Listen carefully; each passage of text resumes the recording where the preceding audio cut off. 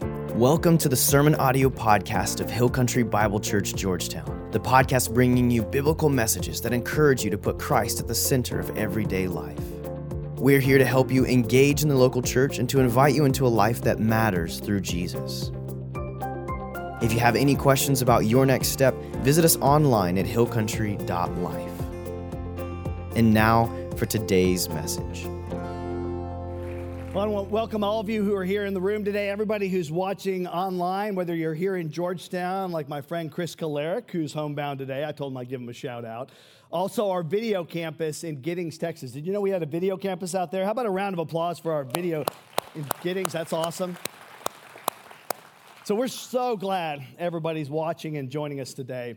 And this morning, we're going to take a look once again at the life of Abraham. Because of all the times that God asked somebody to go and do something, this one is probably the craziest ask of all. And the snapshot that we're going to look at today from Abraham's life, it's both powerful and a little disturbing, if we're honest. It's powerful because we see Abraham at his finest. Okay, he sets a great example for all of us. It's disturbing because if we enter into this story personally, it can be a bit unnerving. And I remember as an adult, when I first read this story, I really didn't think too much of it. But the magnitude of it really hit me when I sat down with my oldest son, Nick, when he was a child, and tried to explain this story to him. When Nick was a toddler, we had one of those cute little picture Bibles that we were working through every night before he went to bed. And it was so much fun, right? We had the creation account, and then you've got Adam and Eve, and the serpent comes into play, and Noah and the ark and the flood, the Tower of Babel, all these cool stories. And then we came to this story about Abraham. And on the first page, you see a picture of a dad and his son. And Nick kind of lit up a little bit as I explained to him, well, this is Abraham and his son Isaac. And they're going on a little walk together. Isn't that nice? Like a little camping trip to Moriah. You got dad, son, a donkey just strolling along. And then I flipped the page. And folks, I was literally at a loss for words because all of a sudden, the picture there is of a kid tied up and bound to this platform, okay? And the dad has a knife in the air like this over the child. And Nick, literally, he's looking up at me with his eyes bugged out. And I can tell what he's thinking. He's going, gee, Dad, this guy's got some serious anger issues. What the? And I'm like, You know, what we do when we encounter this story, we try to go really quickly to the end of the story, don't we? I mean, we want to bring the resolution real fast. Like, we can't get there quick enough. Well, unfortunately, this morning, I'm not going to let us do that. All right, we're going to walk slowly through this test with Abraham because it's here that we discover why Abraham was such a hero of the faith. Now, to give you some context, God had made a special promise, a blessing to Abraham. It was a covenant that God made with Abraham, assuring him that he would become the father of many nations. His descendants would be countless, and he would have a promised land. And all those blessings were going to come through his son. Now, that's interesting because at the time, Abraham didn't have a son. And there comes a point in Abraham's life when he does one of these little timeouts and says, God, thanks for all these blessings and promises and all, but there's one itty-bitty problem. I don't have a child. Well, if you fast forward a bit in the book of Genesis, all of a sudden, Abraham and Sarah, they're pregnant with a child that they're going to call Isaac, which interestingly enough means laughter. Because when God told them they were going to have a child, they cracked up laughing. Abraham was 100 years old, okay? Sarah was 90. You should be laughing too right now. Little blue pill wasn't around back then, okay? The thought of them having a kid was more than a little weird. I always say it was a season for Depends, not Pampers in their life, right? But they have a child, Isaac. And so God's promise is born. Now, where things get a little bizarre, a little twisted, is when God comes into play and says, Abraham, I want you to sacrifice your son Isaac as an offering. Now, an offering was a normal thing in those days. But the offerings that God instituted were with animals, not with human beings. So Abraham had to be thinking, God, a while back you asked for that whole circumcision thing to prove that I'm yours. And I would have preferred a tat or a secret handshake, just about anything else, but I went along with that. And now you want my kid as an offering? I mean, Abe had to be a little confused by all this. And the Bible doesn't tell us how old Isaac is. We know he wasn't a baby, though, because he carried wood on his back. He asked intelligent questions. So why would God ask Abraham to do something that in our minds seems so twisted? Well, the Bible tells us in Genesis 22:1. Very simple. Sometime later, God tested Abraham. You might circle that word tested there. Let's think about this logically for a second. The test wasn't for God's sake, okay? It wasn't for God's sake. It was for his sake, for Abraham's sake. See, God knew exactly how much faith Abraham had, just like he knows exactly how much faith you have. So have you ever thought in life when you get into a difficult situation, when you get into a tight spot, that God might be testing your faith, not for his benefit, but for yours? God allows trials to happen in our lives for our own spiritual growth. So guess what? If you're being tested right now, that is good news. It means God is working in your life. James 1:2-3 says this, "Consider it pure joy, my brothers, whenever you face trials of many kinds, because you know that the testing of your faith develops perseverance." So God puts us on trial. He tests us by placing us in challenging, tight spots so that we can develop perseverance. Now, what I did is I made a list of some possible tight spots that God can use in our lives. See if any of these resonate with you. I want you to be thinking about what your tight spot may be. It could be a money tight spot. That's a biggie, right? In debt, over budget, verge of bankruptcy. Marital tight spots, struggles with your spouse. A dating relationship turned sour. Working in a job riddled with conflict. Health issues that won't go away. Being single and seeing no way out. Kids that seem distant, losing connection. Students struggling in school, taking care of aging parents. The list goes on and on. So those are just a few, but I want you to think right now, what is your tight spot? And write it down. Don't just think about it, okay? Because if you don't personalize this, it just becomes another message in a sea of messages. Now, how many of you in here would say that in the last 12 months, you have been put in a significant tight spot? You felt like you're in a significant tight spot. Would you raise your hand just for the sake of everybody else? Raise them up high. See, look around. You're not alone in this room. And if you didn't raise your hand, either A, you're deceiving yourself, B, okay, you don't have enough faith to be tested maybe, or C, the perfect storm is coming your way soon. Congratulations. That's pretty much your options right there. That's it for the multiple choice. But let me give you some good news in the midst of tight spots. Every time I talk to somebody and I ask them, where's the point in your spiritual journey where you grew the most? Inevitably, they point back to a tight spot and say, that's when I grew the most. That's when I really sensed the Lord's presence. And because tight spots can be an arena for growth, I want us to analyze this most difficult test in Abraham's life to see not only how he survived, but how he actually came out as a hero of the faith, a model for us to emulate. So first of all, Abraham lived with confidence, people. Abraham lived with confidence. Now, I could have used the biblical word faith, but confidence is the result of somebody who's living their life by faith. Confidence is faith in action.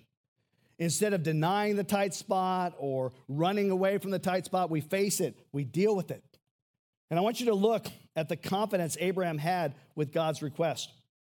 This is Genesis 22, 1-2. Sometime later, God tested Abraham. He said to him, Abraham, here I am, he replied. And then God said, take your son, your only son Isaac, whom you love, and go to the region of Moriah. Sacrifice him there as a burnt offering on one of the mountains I will tell you about. Now, how many of you, when you hear this, are uncomfortable? Would you just raise your hand? Can we be honest here? Raise your hand up high. Yeah, you should be uncomfortable with this. It does not sound right. It does not fit the character of God. This is a crazy ask. It's the most unusual go in the Bible.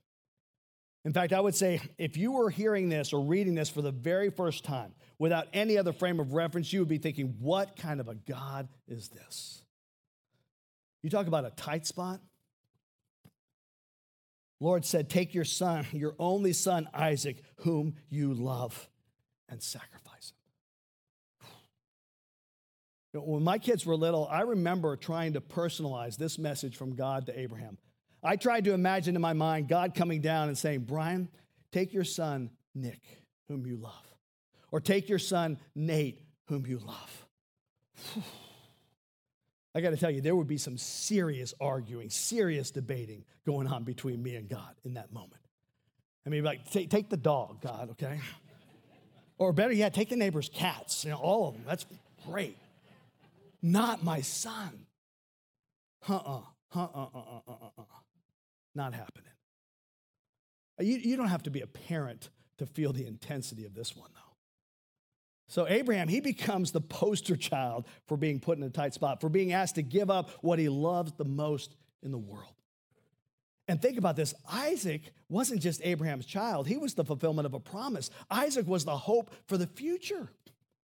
But look at the confidence Abraham has here. It's unbelievable. Verse 3, early the next morning, Abraham got up and saddled his donkey.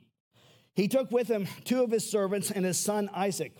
When he had cut enough wood for the burnt offering, he set out for the place God had told him about.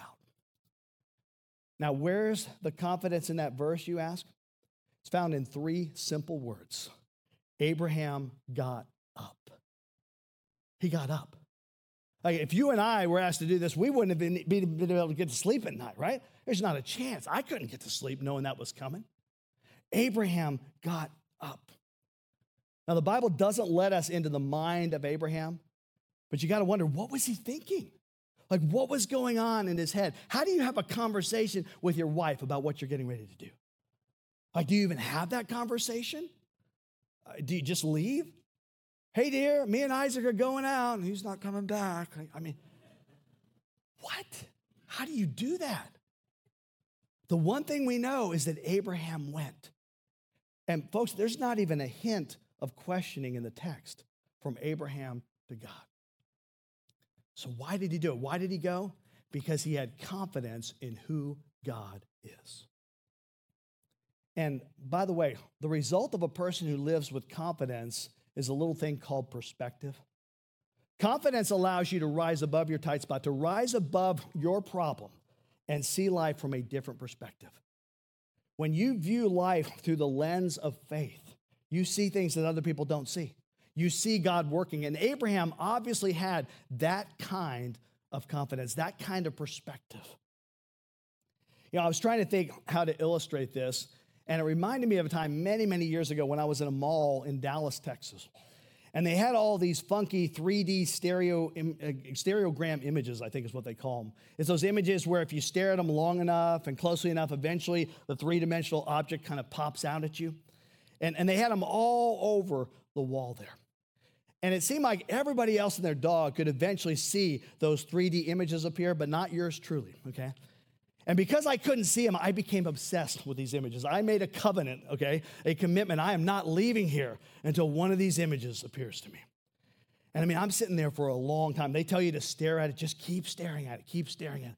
And I'm like staring and staring and staring. And we're not talking about 5 minutes, like 10, 15, 20 minutes.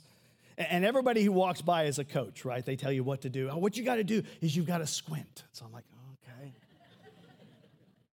No, what you got to do is look beyond yourself. Like, what does that mean? Nothing. Little kids were very cocky, right? They'd walk by and go, oh, yeah, it's a dragon riding a rainbow shooting nuclear warheads. You don't see that? I'm like, what? About 35, 40 minutes into it, I'm starting to think this is like a conspiracy. Like everybody else is in on the joke. Like, where's the hidden camera? What's going on here? So literally an hour and 15 minutes later, finally, I'm looking at one. And it's like, oh, wait. I got it. I think it was one of the remedial models, but I got it, okay? And once I figured out how to look at that, when I went on to the next one, it's like, oh, okay. And I began to see him differently, not because those images changed, but because I had taken on a new perspective. And then people who were having a hard time, I would walk over to them and go, you don't see that? What's your problem? But I share that story with you because Abraham had been looking to God for so long, he had developed an entirely different perspective. He saw things that other people didn't see. And his perspective allowed him to rise above the situation. His perspective even superseded his love for his only child. In the midst of that tight spot, Abraham had the perspective that God will provide. Verse 6. Abraham took the wood and the burnt offering and placed it on his son Isaac, and he himself carried the fire and the knife. As the two of them went on together, Isaac spoke up and said to his father Abraham, "Father?" "Yes, my son," Abraham replied. "The fire and wood are here," Isaac said, "but where is the lamb for the burnt offering?" Oof. Now you had to imagine that was coming sooner or later. Can you picture this? Isaac is carrying the wood. His dad, Abraham, has the fire and the knife, and they're just strolling along, and all of a sudden, Isaac stops and says, "Hey, Pop, hey, we've got the wood, we've got the fire, we've got the knife. Where's the sacrifice?" Now, if you'll allow me, let me take just a little side note here. I want to share this with you. You know, sometimes dads get criticized for making their sons do all the work, but did you notice here that the kid is the one carrying all the wood? Okay. Yeah, like Abraham just has the knife and the fire. So when dad's sitting there lazy boys and say, "Son, go mow the lawn, I'll be in charge of the remote," that's biblical, okay? Abraham did it, just saying. All you dads, you can thank me later, okay? The women are all going. Okay, seriously though, this is a good question, Isaac asks. Like, what's going on here, Dad? And look at Abraham's response in verse 8. God himself will provide the lamb for the burnt offering, my son. Here are the three key words. God will provide. God will provide. Now let's make this personal. In your tight spot, have you written it down yet? Do you have confidence that God will provide a way out? Or do you live your life saying, "Oh man, I better do something quickly or things are going to get tougher on me here"? Faith says God will provide. Hebrews 11:6. And without faith, it is impossible. Without faith, it is impossible to please God, because anyone who comes to him must believe that he exists and that he rewards those who earnestly seek him. Faith pleases God more than anything else. God expects you to realize that he's God and you're not, that he's in control and you are not. You see, Abraham reasoned that even if he had to kill his son, God could bring him back to life again. In fact, referring to this very story, the writer of Hebrews confirms this. It says, Abraham reasoned that God could even raise the dead. Boy, that's faith. That is confidence. And by the way, the writer of Hebrews also says to you and me, so do not throw away your confidence. It will be richly rewarded. So Abraham lived with confidence. And second, Abraham looked for and followed God's direction. The spiritually mature person is constantly looking for and following God's direction. Verse 4, on the third day, Abraham looked up and saw the place in the distance. See, Abraham steadfastly followed God's direction for 3 days. And the Bible doesn't say anything about him turning back. But can you imagine the torment that must have been going on in his mind as he took that journey? I mean, with every step, he knew what was at the end of that journey at Moriah, sacrificing his son. And folks, sometimes God's direction doesn't seem to make much sense. And I've got to believe that on that 3-day journey, Abraham doubted. I mean, his faith was strong, but it wasn't perfect. If you know his story earlier on in his life, he passed off his wife as his sister to save his own hide. Earlier on in his life, he slept with his wife's servant because he had given up faith that God would provide. He was going to try to take matters into his own hands, right? He wanted a kid at any cost. So there was some doubt along the way, but if there's one thing that Abraham got consistently right, it was this. He kept going. He obeyed God. He looked for and followed God's direction in spite of the doubts. Now, let me go after you a little bit personally here, because I talk to people all the time who want God's blessings in their life, but they don't want God's direction. See, everyone wants the results, but very few people want the path. They don't want the road, right? And why is that? I think it's because oftentimes God's direction is countercultural to the world's ways of doing things. It's different than our natural way of thinking. See, the world says be first in all you do. God says if you want to be first, serve, be last. The world says if somebody wrongs you, you get revenge. God says no. You love that person. You pray for that person. See, God's direction gives birth to doubt because it's often difficult and it's different. Now, I talk to people on a regular basis who are in a rough place in their marriage, and the world and their flesh is saying, tank it. You did everything you could, just give up. Well, God's direction is different. God says, hang in there. Let me give you the grace to endure and see if you can't work through these issues. I mean, make no mistake about it, God's direction in life, whether it's your marriage, your career, with your kids, whatever, it's tough. It's often tough, but the blessings are worth it. And I found that the key to spiritual growth is doing what's right, even when it's tough. It's a little word called obedience. Doing what's right. You don't cheat. You don't compromise. You don't fudge in your business practices, even though you know you'd make a whole lot more money if you did. Because you want God to bless your business, you do what's right. Now, just as a little side note here, the primary place to get God's direction and guidance in life is this book right here, the Bible. Psalm 119, 105 says, your word is a lamp to my feet and a light for my path. God's word, the Bible, is our primary source of guidance and direction. But just because you own a Bible doesn't mean you read it, right? And just because you read it doesn't mean you apply it. I bet you know a whole lot more about the Bible than you obey. But in your tight spot, like the road to Moriah, what you've got to do is you've got to look here. You've got to look to God for direction and be willing to follow his guidance. So first, Abraham lived with confidence. Second, he looked for and followed God's direction. And finally, Abraham labored with focus. I think labor is the key word here because staying focused in life can be difficult. I mean, thanks to television and the media, the average attention span in our culture today is about 30 seconds, right? Emails, pop-ups, social media, cell phones, text, they keep us all in a constant state of transition. It can be hard to focus, to stay on task, but I think it's vital in our spiritual journey. And so Abraham's focus is a real model for us. Look at verse 9. When they reached the place God had told him about, Abraham built an altar there and arranged the wood on it. He bound his son Isaac and laid him on the altar, on top of the wood. Then he reached out his hand and took the knife to slay his son. All right, try to imagine this, okay? Isaac is all bound up now, saying, Dad, hey, what's going on here? But Abraham stayed focused. He didn't allow Isaac to distract his obedience. Boy, the temptation to stop in that moment must have been unbearable.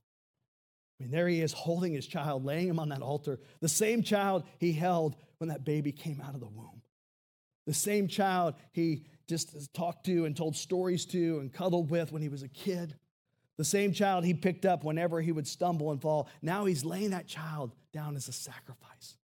Like, how in the world could he do that? And the only answer I can come up with is that Abraham focused on God, not on Isaac.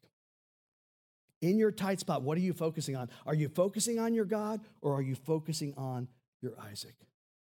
What I've found in life is when I focus on my tight spot, it just gets worse. It just gets tighter. Are you focused on God or your job? Are you focused on God or your kids? Are you focused on God or your spouse? You say, but they're good things. Of course they're good things. Isaac was a good thing. But even a good thing has the potential to become a bad thing if it blurs your focus on God. Remember, God says, don't have any other gods before me. Like, he wants to be the center of your affection. He wants to be on your mind 24/7. I think Abraham had learned that skill. He had learned to have that perspective. He learned that secret to stay focused. And look at the results. I mean, there he is with a knife over his son in verse 11. Let me read the rest of this passage here. But the angel of the Lord called out to him from heaven, Abraham, Abraham. Here I am, he replied. Do not lay a hand on the boy, he said. Do not do anything to him. Now I know that you fear God because you have not withheld from me your son, your only son. Abraham looked up, and there in a thicket he saw a ram caught by its horns. He went over and took the ram and sacrificed it as a burnt offering instead of his son. So Abraham called that place, the Lord will provide. And to this day it is said, on the mountain of the Lord it will be provided. The angel of the Lord called to Abraham from heaven a second time and said, I swear by myself, declares the Lord, that because you have done this and have not withheld your son, your only son, I will surely bless you and make your descendants as numerous as the stars in the sky and as the sand on the seashore. Your descendants will take possession of the cities of their enemies, and through your offspring, all nations on earth will be blessed because you have obeyed me. Wow. Now, God has a system of blessing that defies human logic. I mean, God has a way of blessing people that I don't fully understand, but I do know this. I've seen it in my life. I've seen it in other people's lives. God honors and blesses faithfulness. God honors and blesses obedience. God honors and blesses those who have confidence in him, take steps in his direction, and stay focused on his ways. So people, whenever you encounter troubles in life, tough times in life, whatever your tight spot is, I want you to think about the example of Abraham. And I can't imagine facing a greater struggle. And consider the outcome of his faithfulness. Blessings for all the nations on earth. We're going to talk about that in a few weeks in our Christmas series, that Christmas time doesn't really begin with the nativity. It actually begins with Abraham. Now, before I wrap up this message this morning, there's no way I can wrap this up and not point out the obvious relationship between Isaac in the Old Testament and Jesus in the New Testament. A sacrificial death. See, Jesus, like Isaac, walked to the place of sacrifice carrying the wood on his back on which he would be put to death. But when Jesus was bound to that cross, there was no voice to save him. And our Heavenly Father really did sacrifice his only begotten Son. This time, there was no other option. This time, there was no other sacrifice. This time, the Son died. And his death was for you. And his death was for me. Wow, let that one sink in. Why? Why did he do it? Well, the answer is as simple as John 3:16. For God so loved the world. For God so loved you. Let's pray.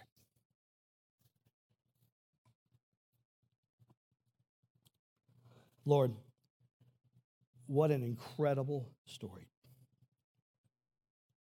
It's the most unusual, bizarre ask to go anywhere in Scripture. And I do believe it's there for a purpose. Because as unfathomable as it was for you to ask that of Abraham, you did that for us. Thank you. Thank you, Lord. Thanks for loving us that much. And I just pray if there's anybody right now listening to this and they have not put their faith in Jesus, they have not recognized that the reason Jesus came to this earth 2,000 years ago was to die for their sins, that they would embrace that by faith and say, Jesus, right now, I just believe that I can't save myself. I believe you lived the perfect life I couldn't live. I believe you died on that cross to forgive me of my sins and give me eternal life. And I thank you for it. God, for those of us here who have put our faith in you, I pray that this story would remind us afresh of your incredible love and the incredible example of Father Abraham. God, I pray that you would grant us the confidence he had, the steadfastness that he had, the focus that he had. Like Abraham, would you enable us to keep our hearts and minds committed to you, even when the going gets tough? And to not let us be distracted by the voices of our flesh, the world, and the evil one. God, I pray that you would help us to live our lives with the confidence that comes from knowing you intimately. And give us the kind of faith that will trust you regardless of how crazy things around us may appear. Lord, we love you, and we thank you for your incredible love for us. In Jesus' name, amen. Now, you guys have a wonderful Thanksgiving week. We'll see you.